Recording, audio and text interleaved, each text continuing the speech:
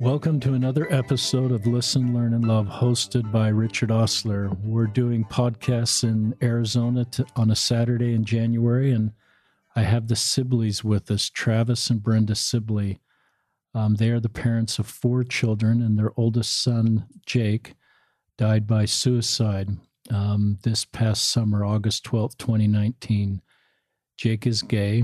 And the Sibleys, Travis and Brenda, have agreed to come on the podcast and just share their journey. They are living their worst nightmare, is what another parent termed it, to have a child die by suicide. And Travis serves as a bishop in his local ward here in the Mesa area, fair to say.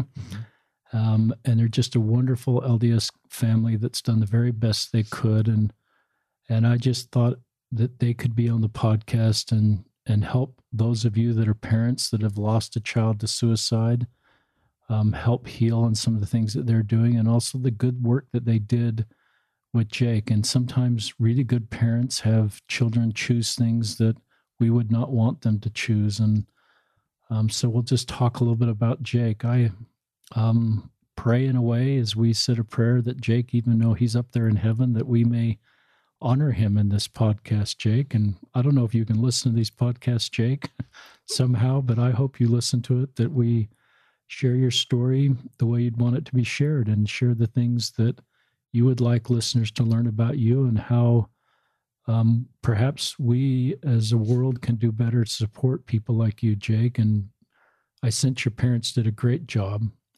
So with that start, maybe we'll start with Brenda. Just introduce your kids to us, just how many kids you have, and where you've raised them, and kind of your family station right now. Sure. Well, thank you for having us, Richard. We really appreciate being here and being on this podcast. Our family we've been in Mesa, Arizona for the past 21 years. Our oldest son, Jake, was 1 when we moved here. Wow. I know, it's been a long time. And then we have our daughter, Megan, who's 20, who lives in New York. And our son, Luke, is 15. And our daughter, Brooklyn, is almost 14. She'll be 14 in about a week. So that's our family. It's been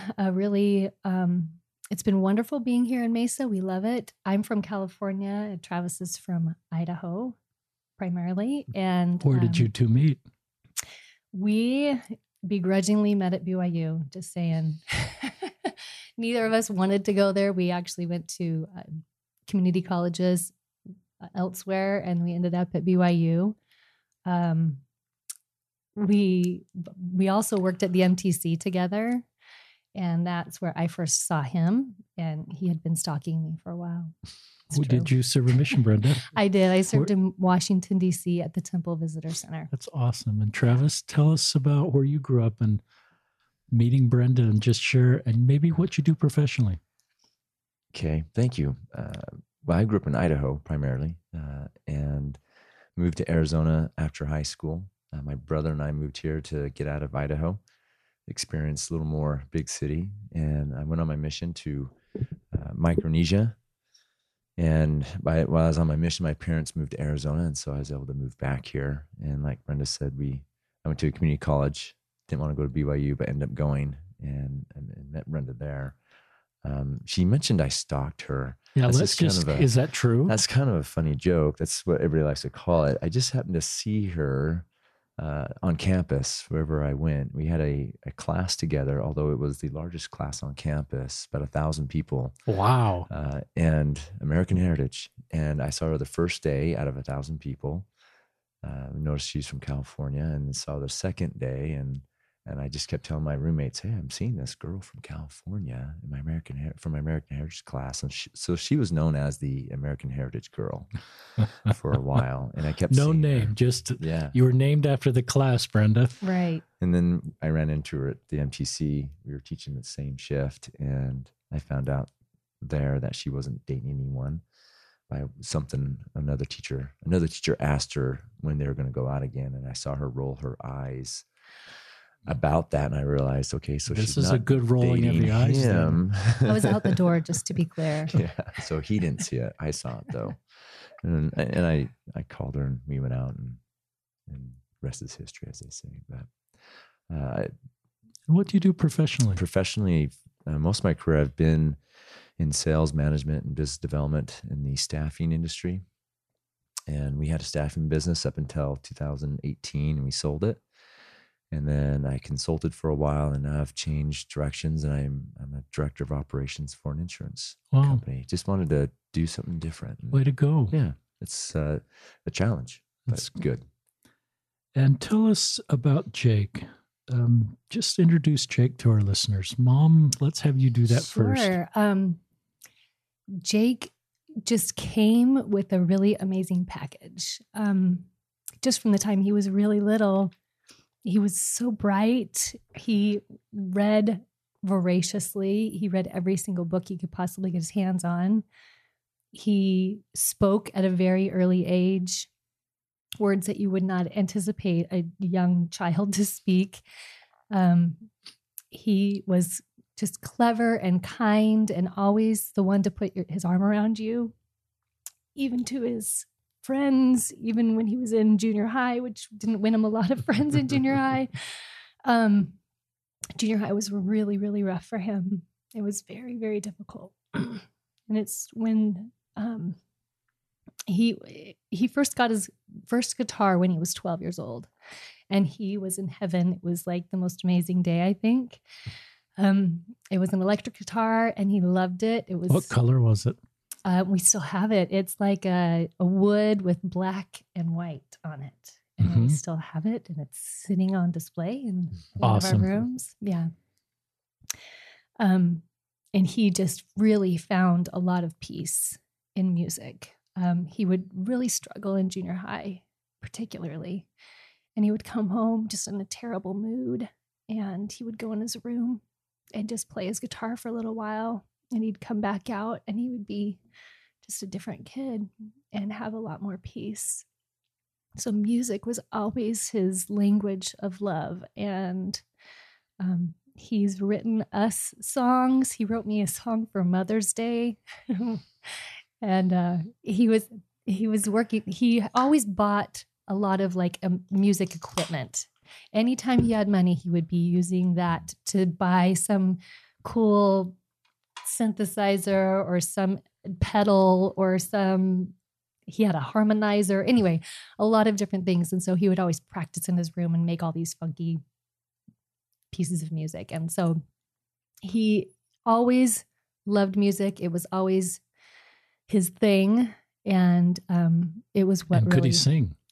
He did take voice lessons because he really felt not very confident in singing, but he got a lot better, and he was actually really good. And so you've seen some of his music. We may link to the YouTube video clip I saw. Sounds great. In the podcast description so everybody can see Jake. Sure. Yeah. You can just see the passion that he has for music. It just makes him alive in who he is. And so we tried to just foster that and encourage that. When he was younger, he tried every sport that there is. Didn't like any of them. It just wasn't his thing. He kept trying, and he would just be like, "Oh, you want the ball? Okay, you can have it." But music was really great. He actually started a band when he was 14. There were a couple of iterations of that band. One thing that they did, which was pretty awesome, is he decided he was going to go on tour because they had just released their first album when he was 15. And they had pulled all their money together, and they went and recorded this album. And there were 4 songs on it. There were original songs. And he's like, well, if you have new music, like, you got to go on tour. So we're like, okay. So he called a bunch of venues in California, decided that he was going to go play somewhere. And the only one that called them back was the Whiskey A Go-Go. I'm like, oh my gosh, okay. On the Sunset Strip. Yeah. So he's like, he got it all together. He like signed the contract, sent it back to them. And he came to me and he was like, Mom, they sent the contract back. And I was like, why? What's up? And he said, you have to be 18 to sign this contract. Will you sign it for us? And I was like, oh. And And it was like a pay to play kind of thing. And I said, after some negotiation, yes, we will sign the contract for you. So I signed it, sent it, and Jake made it happen. Wow. He gathered his band together, borrowed trailers from people to get all of their equipment there. We drove to California and he played at the Whiskey A Go-Go. What a man of vision. Yeah. He was not going to It's a great insight into Jake. He was not going to let anything stop him. And he did it. Tell us about Jake, Dad. Well, that was a lot right there. Being in sports my whole life, and Jake just seemed to gravitate to sports as a little kid. I thought, well, okay, let's do that. Whatever you want to do. And for Jake, he was so smart. He understood the strategy of every game, but he just wasn't the most physically blessed to play sports. He wasn't fast. He wasn't big. And so he wasn't always the best players, but he's always the smartest, I felt. Interesting. But the other thing about sports he liked, he just gained new friends with every team he was on. He made friends with everybody. But it got to the point where he got older, where everybody was becoming more competitive. And he'd have teammates that would yell at him for not catching a ball or not getting a hit or whatever. And he couldn't understand that. He'd say, Dad, aren't we on the same team? Well, yeah, you are. And he said, why are they yelling at me? Wow. He just couldn't understand that. So that led to his frustration. And I remember the conversation. I'll never forget this. We were coming back somewhere and we were pulling into the garage or in the driveway, and he was 12 and he said, Dad, I'm trying to figure out what sport I should play. And I said, Jake, we first have to figure out, do you want to play sports? Because if you don't want to play sports, let's not do sports. But if you want to play sports, maybe we do an individual sport. And he said, what do you mean not play sports? I said, well, let's find something else. You don't have to play sports. I don't know if he'd thought about it at that point. And it was just a week later after that conversation that a neighbor of ours was offering guitar lessons. So I grabbed a little slip and I came home and said, hey, Jake, Ryan is teaching guitar. Do you want to learn how to play guitar? And he said, yeah. And that was it. That was it. And we took lessons together. He and I. You took lessons together with Jake. Yeah, because I always wanted to play the guitar too. And so I got a guitar. Well, I had a guitar, hadn't played it in, ever. And he got his guitar and we took lessons together and he just took off. Unfortunately, I understand as you learn a musical instrument, you're supposed to practice in between lessons. It's one thing I forgot to do. And so our instructor, after about 3 or 4 months, he said, you may want to not pay for this anymore because you're not getting much out of it.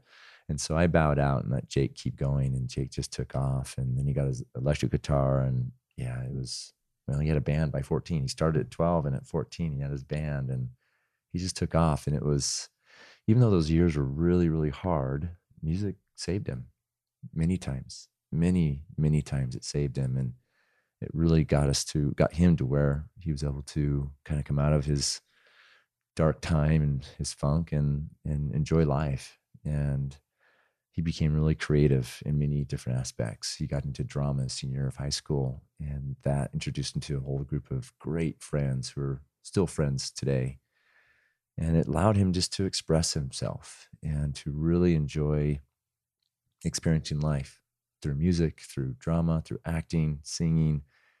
It just allowed Jake to really have a voice in many instances. And those are some of the greatest videos that we have of him, is performing, whether it be in a play or in our garage at Halloween, having his big garage concert on Halloween. It's probably one of the best ones. It was great. We have neighbors. That was 6 years ago, and neighbors still talk about it. That's great. It was, we had over 100 people in front of our house listening to these 2 high school bands playing on Halloween. It was a wonderful memory. It's awesome.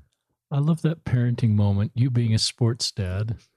And I think us sports dads want our sons and daughters to sometime. And I love where you just recognized at age 12, I think you said, that this isn't going to be his path. Mm-hmm. And I love, my wife and I sometimes have had to pivot like that. And we've just kind of hoped our kids will find something that they can really thrive at doing. Yeah. And so I love that. And I just love the way he thrived. And I love the way you went to lessons with him, Travis. And even though you may not had the time to, I went to every concert, every show. I was his number one roadie. I loved it. You loved it. I love music. And so I loved watching him play, and it was awesome. When did Jake come out as gay to you? It was just a year before he passed away. Okay. And we knew he had struggled with a lot of things, like I mentioned, during junior high school and high school. And so when he came out to us, it was, I don't know that we were like shocked. And maybe he came out as bisexual. I'm not sure which. He did. He was bisexual, yes. Yeah, so I've mislabeled him. Sorry, Jake, if you're listening. I think he's okay. He's okay. Okay. He just loves everyone, really. That's what it is. Well, there you go. Well, for when Jake came out, it's good. I think it's important to realize that by that time in our relationship with Jake, whatever he wanted to do, whatever he did, we were 100% on board with.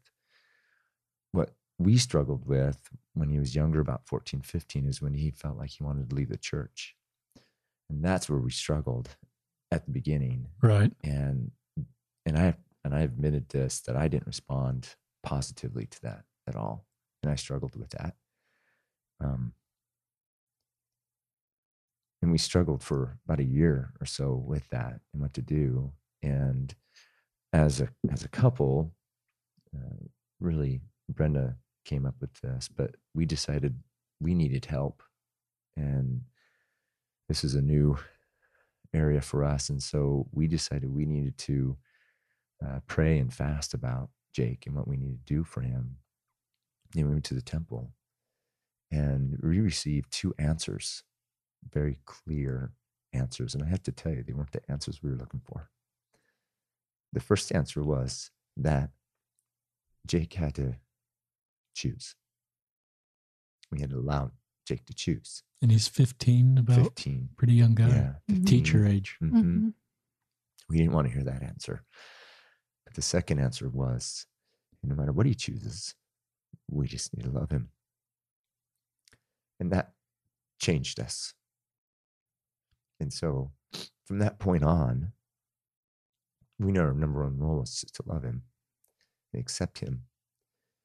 And so whatever he did from that point on, we loved him. And so when he came out to us as bisexual, that wasn't a big deal at all. We just loved him. And we told him at that time, no matter who you love, if you love them, you bring them home, we'll love them. And they'll be accepted.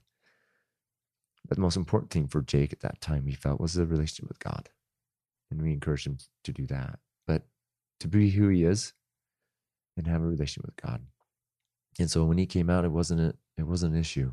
We weren't concerned with it because we'd been down that road and accepted him and loved him already. And Heavenly Father has a way of preparing you for things. I know for us, He prepared us step by step for years to be at a place where we could be loving and accepting to Jake. And I'm just grateful for the Spirit that teaches us how to respond if we'll listen. And for us, it took years to listen, but I think finally we figured it out a little bit. You did a good job. I love where you went to the temple, and I love where you fasted, and I love the answer you got. And we get answers sometimes that aren't the answers we want to hear. We certainly have a lot of gospel principles that teach us that. But as parents, when you're hoping for this salvation and these outcomes you want for your own kids to stay in the church and enjoy all the blessings you have, it's pretty natural that you would want your children to follow that path. Mm-hmm. But I love, did Jake step away from the church at 15, 16, 17? Did he kind of stay in and out of the church, or did he pretty much just separate himself from the church? Well, he wanted to not attend. And at first we were like, you know what? This is just what we do as a family. This is our family culture. This is what we do. And so we said, you just need to come. And so we did that for a while, and it was just not working. It did not work. He did not want to be there. Nothing positive came from it. So we talked about it, And we just like, you know what? He needs to choose. That's when we really received that answer. He really needs to be the one to make that decision. And so we let him choose that, and he chose to not attend. And so after about a year of not attending, our kids, we just were sitting at dinner one night, and our kids, I don't even remember if we asked them or what the situation was, but we ended up just started talking about it. And each one of the kids expressed to him how much they missed him, how much they wanted him to be with us. And so he just came, and it was, you know what? He didn't have to like it. It was okay, but he just came. He came with us, and he had a good attitude about it. And then when he moved out, he didn't come anymore, obviously. He went away to college. Yeah, after he graduated high school, he went to the community college here, and he moved out just 20 minutes away. And that worked out. He was doing well. He was going to school and working, and it was fine. And he was making that choice to not attend, and it was fine with us. It was no problem. So he had not been, he had been to church with us a couple of times in the last, 6 or 7 years, but not very much. The Christmas before he passed away, he was home from school, and Brenda was the choir leader, choir director in the ward. And so we asked Jake to put together a song. So he arranged a song. Well, he actually volunteered. That's true. That's right. He asked because music major. I told him that I was putting together the Christmas program, and he's like, I actually have a song that I'd really like to play. And I was like, great, sounds great. Let me know, And so he sent me his arrangement of We Three Kings. His arrangement of We Three Kings. And he played guitar, and we had a few people sing. I was one of them, and a couple other people sang it, and it was amazing. So he was at church that day with his guitar. Yep. Did he hold a belief in God during this time, or did that come and go, or do you even know? I think there was a long time that he did not. I think he felt, I think there was a lot of negative connection for him. When he came out to us, he also told us that he had been molested by someone when he was in junior high. And I always knew something happened, and I've always tried to get him to open up about that, but he never would. And then finally that day a year ago, he did share that with us. And it was with another young man who was in our ward. Wow. And so that was really, really difficult. And I think he had a lot of negative associations because of that experience that made it really difficult for him to have a relationship with God at that point. And so I think it had been sort of like a tenuous relationship. And then at some points it would be closer than others, but for the most part, he was fairly distant from God. Did that help you connect more of the dots as you, and I think it's a real credit to you, Brenda, and both of you, that he opened up and shared something like that. That he'd been keeping to himself. And mother's intuition is often really good. Dads can be good too, but I've learned in our family, mom's particularly good. But often that doesn't, though, without someone else's agency, allow you to fully understand what's going on. Right. And it did help us for sure. It made so much sense because he was struggling from that point. And I wish I knew, but I didn't know. He'd been to therapy since he was 13 because he had been struggling with anxiety and depression and suicidal thoughts since he was about 13. And so we had him in therapy. He'd been to lots of therapists, been on lots of different medications, and he just really struggled just to feel good in himself. And so it did sort of connect some dots for us. Talk about just anything you want to share up until when he died. Are there any other parts of the story you want to share up until August of 2019? He he did have a good relationship with a girl for a while. 20 months. That's a long His first time. real girlfriend, and Yeah. they dated for 20 months. And unfortunately, a couple days right after his birthday in 2018, Mhm. she broke up with him, and it was very devastating to him.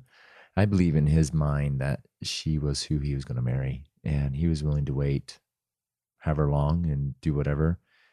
And so when she broke up with him, it was very devastating. And I think he felt like that was his one hope, his one chance. And his feeling on his ability to build and develop relationships was really damaged at that time. He just felt like he couldn't connect with people, or I think he could, but his mind would question any aspect of any relationship. And I think the other person would feel that. In fact, we have friends who've told us, and people have come out and said that how much he impacted them and how close they felt to him. And yet he would tell us how he felt like he wasn't close to anyone, and how he felt like he just couldn't connect and didn't have any friends. And so that was very impactful for him. And it was, well, he admitted just with a month or so before he passed away that he hadn't gotten over that yet, and it had been a year. And that was really hard. It was difficult for him to see the good in himself and to see what he contributed to other people's interactions with him. For example, when he was away at school, he went to Boston and went to school at Brandeis University, it was wonderful and also really difficult for him. He would always tell me how he felt so isolated, but yet when I went there after Jake passed away. They had a really, really nice memorial service for him. So cool. It was wonderful. They did such a nice job. And there were so many kids that came up to me and told me what an influence Jake had in their lives and how they felt like he was always there for them and he always listened to them. And they just had such wonderful, positive feelings toward him. But in Jake's mind, that didn't even exist. Like he could not feel that love. It was really, really hard for him. And I think that's part of mental illness, that they just can't feel that love, even though it's there and they have so much goodness in them, but there's something that just blocks them from feeling that. And I for Jake particularly, I know that was a main struggle for him. It's not being able to feel that connection in relationships, even though turns out it was really there. But that has been something that I've tried to understand more about mental illness, because it's a new area for me. Like even though I know Jake has struggled for years, like I don't understand it still. I still have a lot to learn about it. But that was something for him that he really, really struggled with. What a wonderful insight. And I wrote down the word hope, that because of the mental illness was robbed of Jake, and he wasn't able to feel hope for his future, and he wasn't able to see the impact for good he was having on so many. No, in fact, just the 2 nights before he passed away and the night before he passed away, we had conversations with him, really wonderful, serious conversations where he told us, he said, my brain is broken. It just does not work like other people's brains work. And he was really hopeless. He just could not see a future where he could be happy. He said, I've been to therapists. I've done the medication. I've done all of that. And I don't see a change. I don't see how it can get better. And we tried to talk with him and encourage him and love him. And he just had a really hard time feeling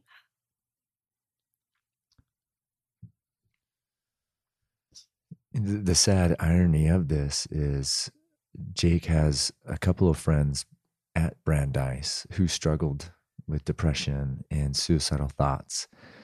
And they have told us that it was because of Jake and what he would do for them and their relationship that helped them get through those dark times.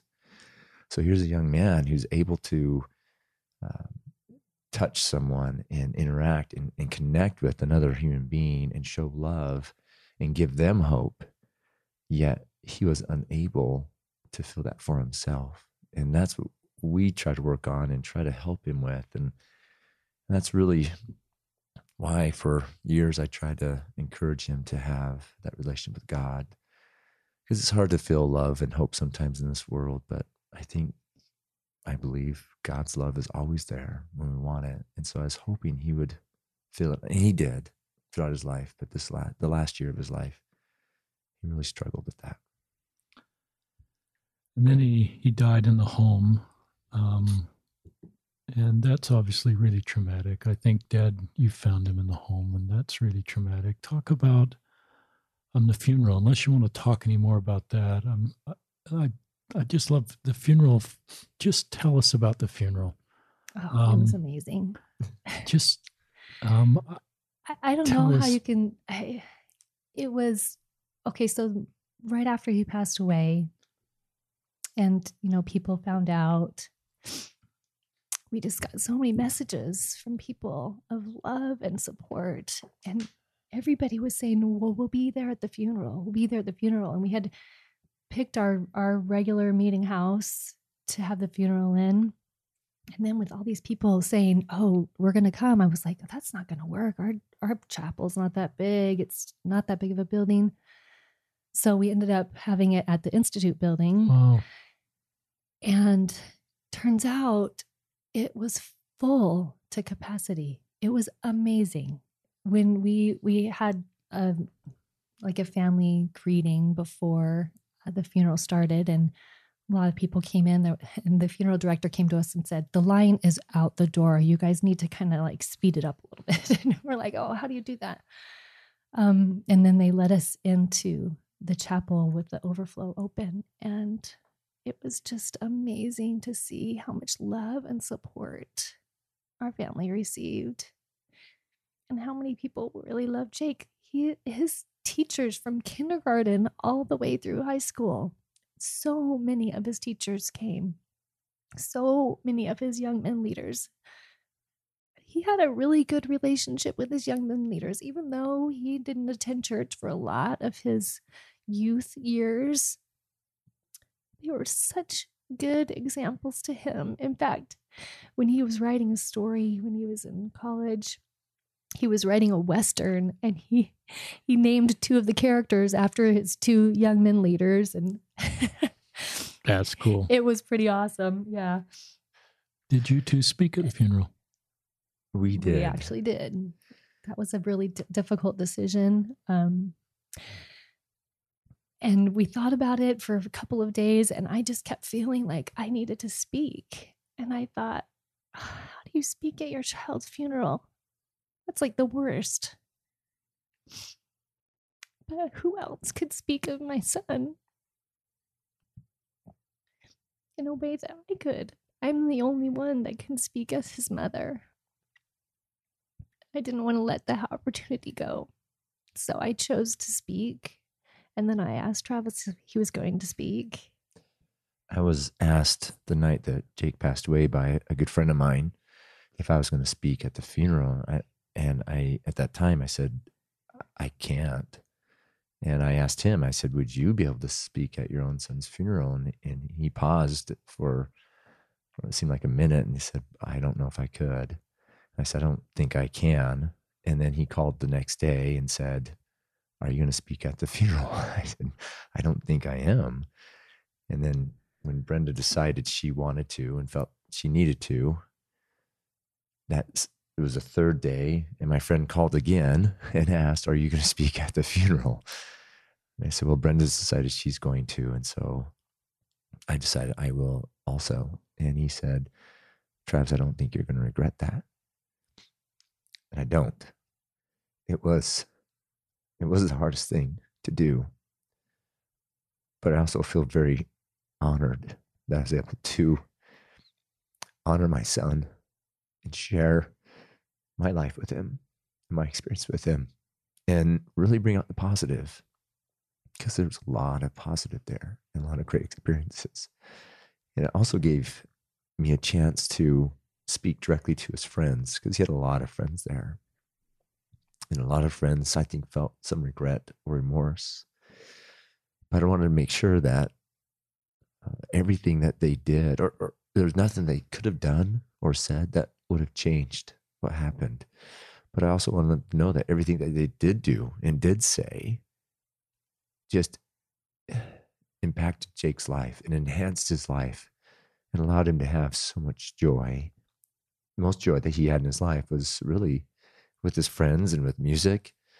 And so everything that they did made his life so much better. And we will be eternally grateful for that. But not to feel bad that they could have stopped it, because I don't think they could have.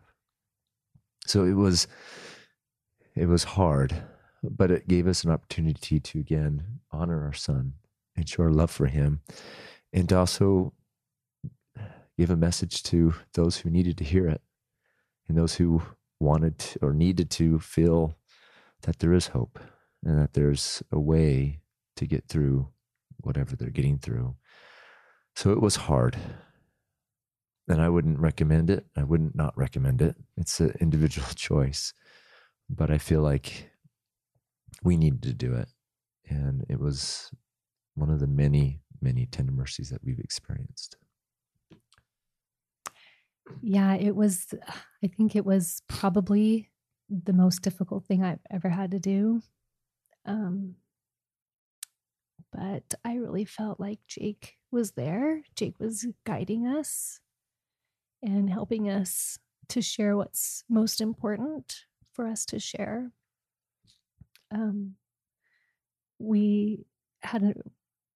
It was a really sweet experience to just see everyone that was there, feel Jake's spirit, and be able to share some of our experiences with him at the funeral. Do you feel like Jake was at the funeral? Oh, absolutely. Yeah, for sure. And when I stood up to speak and I looked back and the whole room was full, and I just thought in my mind, Jake, do you see this? Do you see how many people love you? One of Jake's really good friends, and his roommate while he's in college here in Mesa is a wonderful musician. And they used to sing together, and they would put songs together and sing together, and they recorded a few. And actually the last time that he and his friend Joe were together, they compiled this little song together and went to a park and recorded themselves and put it on YouTube. And I remember telling Jake that was so cool. You got to keep singing with Joe. And so when Jake passed away, we knew we had to keep music a big part of his funeral. And Joe was actually living in the Midwest going to college, but he said he's going to be able to, he told us he'd be able to make it. And when we knew Joe was coming, we said, okay, Joe, this may be hard, but we really want you to sing at Jake's funeral. I think it would mean the world to Jake and mean the world to us. And so he picked a couple of songs, and he ended up picking a Linkin Park song. Wow. Which the title, the Messenger. That's not in the hymn book. It's not in the hymn book. No, we looked. But it was amazing. He played it. that. He played it with an acoustic guitar. That's great. And he was able to sit up before he sang. He shared some experiences with Jake, which were wonderful. And as he started singing, he said he went into it with two ways he's going to do it: either very soft and very calm and just go through the whole song that way, or he may get kind of emotional about it. And he said, as he got singing it, it's as if Jake was right there saying, go for it. And he just belted this song out. And it was such a beautiful honoring of Jake and his love. And not a person there didn't just feel the love that Joe had for Jake and the love for Jake had for Joe. It was such a beautiful, wonderful song. And it was a great last testament for Joe to share his love for his best friend. And it was just beautiful. What a beautiful moment. We loved it. If Jake would talk right now on the podcast, what would he say? You thought about what he'd say to other people and what he'd say to people that are in a dark spot? Any thoughts about what Jake would say? I think Jake would probably tell people that there is hope and that God is real and that God loves every single one of his children, because I know Jake knows that now. That was something that was hard for him to feel when he was in his mortal body. And now that he's released from his mortal body, he's able to feel that love now more than he ever was able to feel that when he was here. And if that, for me, as much as it is so difficult to have a son who takes his own life, if that's the price that I have to pay so that he can know God, then I'll do that. That's what we want for our children, right? We want them to be safe. We want them to be happy. We want them to know God. And now he does all of those things. So I think Jake would share that message that God is real and he loves us. I think Jake would also tell people to be kind and love others. He did that, and he did it well, even though at times it didn't help him. It does help when we show love and kindness to others. He was, I said this at a funeral, he was a champion of the downtrodden, of the underdog. He fought for him, and he was passionate about that. And I think he found a lot of strength in supporting and helping others in their struggles. And I feel like that's how he helped his friends who went through their struggles. He showed love and kindness to them and accepted them, and didn't matter who they were. Like Brenda said, he would go up and talk to people when he was a senior. He'd go talk to freshmen and welcome them in. And they were just blown away that this older, mature senior was talking to them. And I don't know if Jake understood how great of an impact that was, but that's just who he was. He was just kind and loving his whole life. That's who he was. And that's actually, when he came out and told us he was bisexual, after I thought about it for a while, I thought, well, that makes total sense, because he's been able to show just wonderful love and concern and care for everybody, both sexes. And it didn't matter what their sex was or who they were. He was able to show love and kindness to them in all these different situations. And so when he said he's bisexual, I thought, okay, that makes sense. That makes sense for me. And I told him, this is a blessing, and this is something that you can use to bless other people's lives. This is a blessing. I came across Jake's tweet of August of 2018, roughly a year before he passed away. And Twitter, for all of you, knows where people just sometimes share what's going on in their life. And I won't read all of this, but I think we'll link it in the podcast copy. Let me tell you all something really quick. I came out as bisexual to my parents, who were devout Mormons. My dad is bishop of the local ward. While I knew my parents were left-leaning in their views on gender and sexuality, and I take left-leaning as just being kind, I was nervous. I wanted to wait and tell them in person. I told them I'm kind of reading this incorrectly. But when I was there, I waited until I could speak to them alone with all of my siblings out of the house. And I told them, and I'm kind of skipping here, they are very, very accepting me, which was a huge relief. They told me that whoever I brought into my home would be loved like part of the family. Their gender identity would make no difference. And then he goes on in the rest of this tweet, maybe you can share it with our listeners, about his desire to reconnect with God, and kind of reopening that door, which I thought was a great credit to you, to both of you, and just honoring Jake where he was in his journey and kind of let him chart the road, and you were going to be right there with him. And this was to me, I cried when I read it because I just sensed Jake's great heart, and I sense his desire to do the right thing, and I sense his love for you, and your just great job as parents to make space for Jake. Did you share this tweet in either of your talks or talk about it? Yeah, I read it during the funeral. And which part's the most tender to you of that, or you'd like our listeners to know? The part I like about I like the most was when he says that he hadn't been thinking about God a lot lately, and he put that to the fact that most Christians don't like gays. That's what his point was. But since in the last couple of weeks, he says in there that since he'd been thinking more about God, his life had gotten better. And I like that simple act of just thinking about God brings some peace or happiness or betterment, whatever that was for Jake. Just that simple act of thinking about him brought him some peace, and he felt his life was better. And I really liked that. It made me sad that he hadn't thought about God for so long, but yet he was willing to include him in his life, and he recognized how that improved. I like the part, it's very similar. He said, but I guess coming out to my parents and having them take it so well kind of opened something up on me. Being honest with my family for the first time in years about my sexuality kind of let me be honest with myself too, in a weird way. Like I could be sincere and unguarded about religion again. And I could think about faith in a way that wasn't immediately associated with shame and with the inherent otherness that I felt. And since I realized I was sexually attracted to men, it felt safe to think about God again.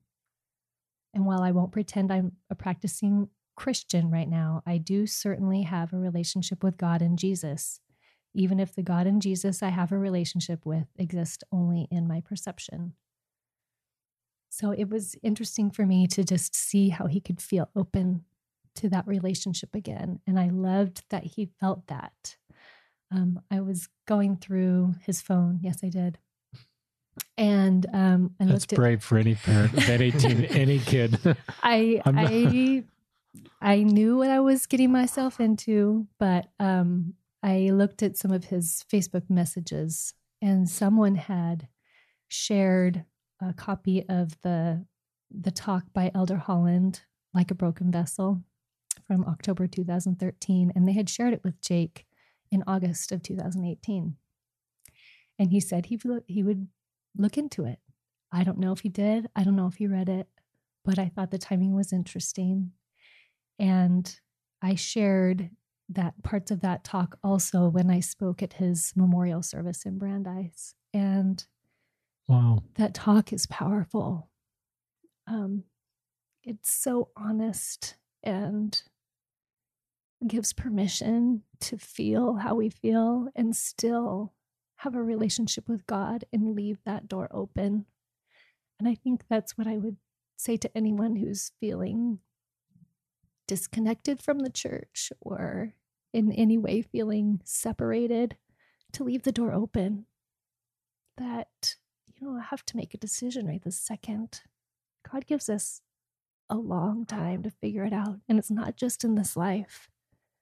We have after this life to figure it out too. There's still learning and there's still growing that goes on in the spirit world. And God is merciful and kind and loves every one of his children and gives us all an opportunity to feel that love. Just think that Jake took all this with him, his refound connection with God, and that's part of where he is right now, and seeing that, like you said, firsthand. A couple questions, and Travis becomes bishop in about 8 minutes and needs to go to his ward for a Saturday afternoon baptism. And so we've just got about 8 minutes left, but I wanted to ask a couple questions. What do you do?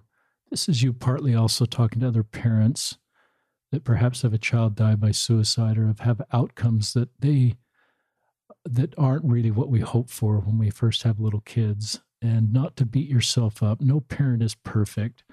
And it's easy then to look back and say, well, I wish I'd done this different or that different. I don't think God intended us to be perfect parents, but I've always thought we're maybe the perfect parents for our kids. And I think you've been the perfect parent for Jake. But he's gone, and it's not the outcome when he's a little boy. What do you do to not beat yourself up?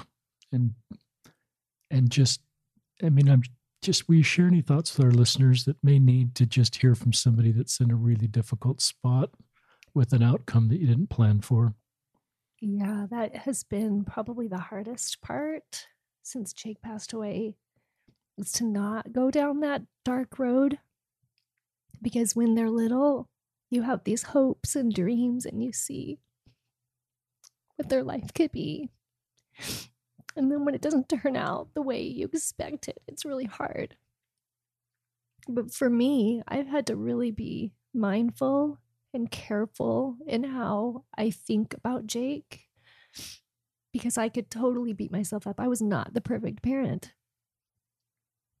But I do have to remember the good times. I have to remember what an amazing kid he is, and that he really has some amazing talents and qualities that I love. I love those things about him. And so I focus on those things. I focus on the good stuff. Sometimes I just binge watch Jake YouTube videos. Cool. I really do. Isn't it great YouTube exists? I am so grateful. And I'm grateful that he was a performer, because we have a lot of video of him. So that's a blessing. And so I just watch him. I watch him love music. I watch him be passionate about music and about what he loved. And I just try to think of those moments where he was happy and he was feeling good. And I have to really train my brain to not go down a dark path, but to really focus on the good and the happy times that we had together as a family. We had a lot of really good times together. We traveled, and there's great pictures of your family on social media. We had some really good times, and I just have to focus on that. And for parents that have lost a child to suicide, I would just say to keep focused on the good, and to remember the good things about their child, and to share that with people. I know it's really hard to approach someone who has had a child die by suicide. What do you say to them, right? But my recommendation would be to ask them about their child. What are the good things? What are the wonderful things that they love about them? Because parents always want to talk about their kids, and that doesn't change. That doesn't change. I will tell you all about him. So I think that's really important. Any thoughts on that, Travis? Well, people ask, I've been asked, how do you get through it? Or how are you getting through it? And my response is, we're still in it. And we'll be in it for a while, and that's okay. I would encourage anybody who's gone through this, who's lost a child through suicide or any means, to seek out professional help. I have. It's been a wonderful help. It's gotten me through some very dark times. It allowed me to understand my thoughts and manage those. Thoughts can be amazing and can be very damaging. And so there's people out there that have resources and tools that can help us get through our darkest times. And it's really easy to go down the would've, could've path. And I found there's no benefit in that. There's nothing good comes out of that. And it just really, it has really, I don't want to say destroyed, but really damaged my confidence in my self-worth. And I think that's what Satan wants to do. I think Satan wants us to go down that path and take the guilt and the blame. And it really does no good. But I think, as Brenda said, the best thing for us and for me has been remembering Jake and honoring him and talking about him. I was in the gym the other day after Brenda posted a video of Jake playing music with his friends in college. And one of the guys at the gym came up to me and said, "Hey, I just saw that post of your son playing." And he said, "I don't know if I've ever seen someone with so much passion and love for playing music than your son." And that felt really good to hear someone else get it, because we get it. We knew it. And it's so good that we can still share that goodness. People ask. Yeah. And people asking and people talking. Mhm. And it's wonderful. Any final thoughts you'd like to share with our listeners? The only other thing that I have thought about a lot lately is in our society right now, suicide is very glamorized. It's almost like this cultural phenomenon that kids talk about it all the time. There's music about it. There's so many songs about suicide. And it's almost as if it's like this glamorized thing. And I will just tell you that we have got to change the narrative amongst our young men and young women. It is not okay to be talking about it like it's fine, like it's okay and great. It's not. I think it's the worst way to lose a loved one. It's the most difficult. And a very predominant thought for people who go through suicidal thoughts is that people will be better without me. And that's wrong. Brenda and I are not better without Jake. Our daughter Megan is not better without her brother. And our two younger children are not better without their oldest brother. We're not. We'll be fine, but we'll never be better.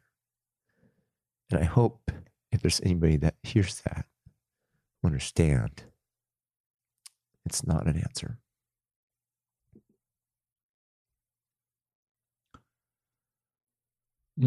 Sibley's, thank you so much. I'd love to keep going, but you've got a church assignment, Bishop Sibley, and that's just really powerful messages. And I echo their messages that if you're in this dark place wondering if the world would be better off without you, it's a lie. And even if there's no light at the end of the tunnel and you're not sure if you can step another day, just stay in your body one more day. You are incredibly loved. You are doing more good than you realize. You have more gifts and ability to contribute, just like Jake. That Jake, because of his mental illness, was not able to see. And also believe in our beautiful doctrine. I love this line that came into my mind during a priesthood blessing to a young man, that no one's eternal possibilities have changed. So at our 40,000 foot level of our doctrine, moral life has changed. It's never going to be fine. It's going to be different. And that is absolutely true. But I would just think if Heavenly Father were here, and for any of you listeners, he would say, well, no one's eternal possibilities have changed. And all your dreams and hopes of that little 1-year-old or that newborn, as you blessed him one day, would still a loving Heavenly Father, and I know you know this doctrine too, would say, trust me that no one's eternal possibilities change, and your hopes that you had for that little boy still are intact from an eternal perspective, but from a mortal perspective, it's different. So thank you, Travis and Brenda and Jake. We love you, brother.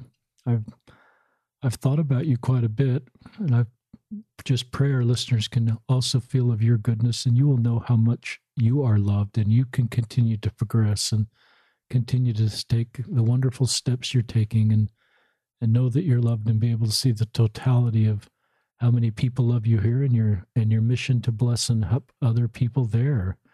And you're a healer. I love your visual of, I can't remember exactly what you said, but he's a champion of the downtrodden, I think is the actual words you used, Travis, that came to my mind. And that's you, Jake. And that's true of so many of us. So many of you out there that are trying to lift others. So thank you all, listeners, for joining us on another episode of Listen, Learn, and Love, hosted by Richard Ostler.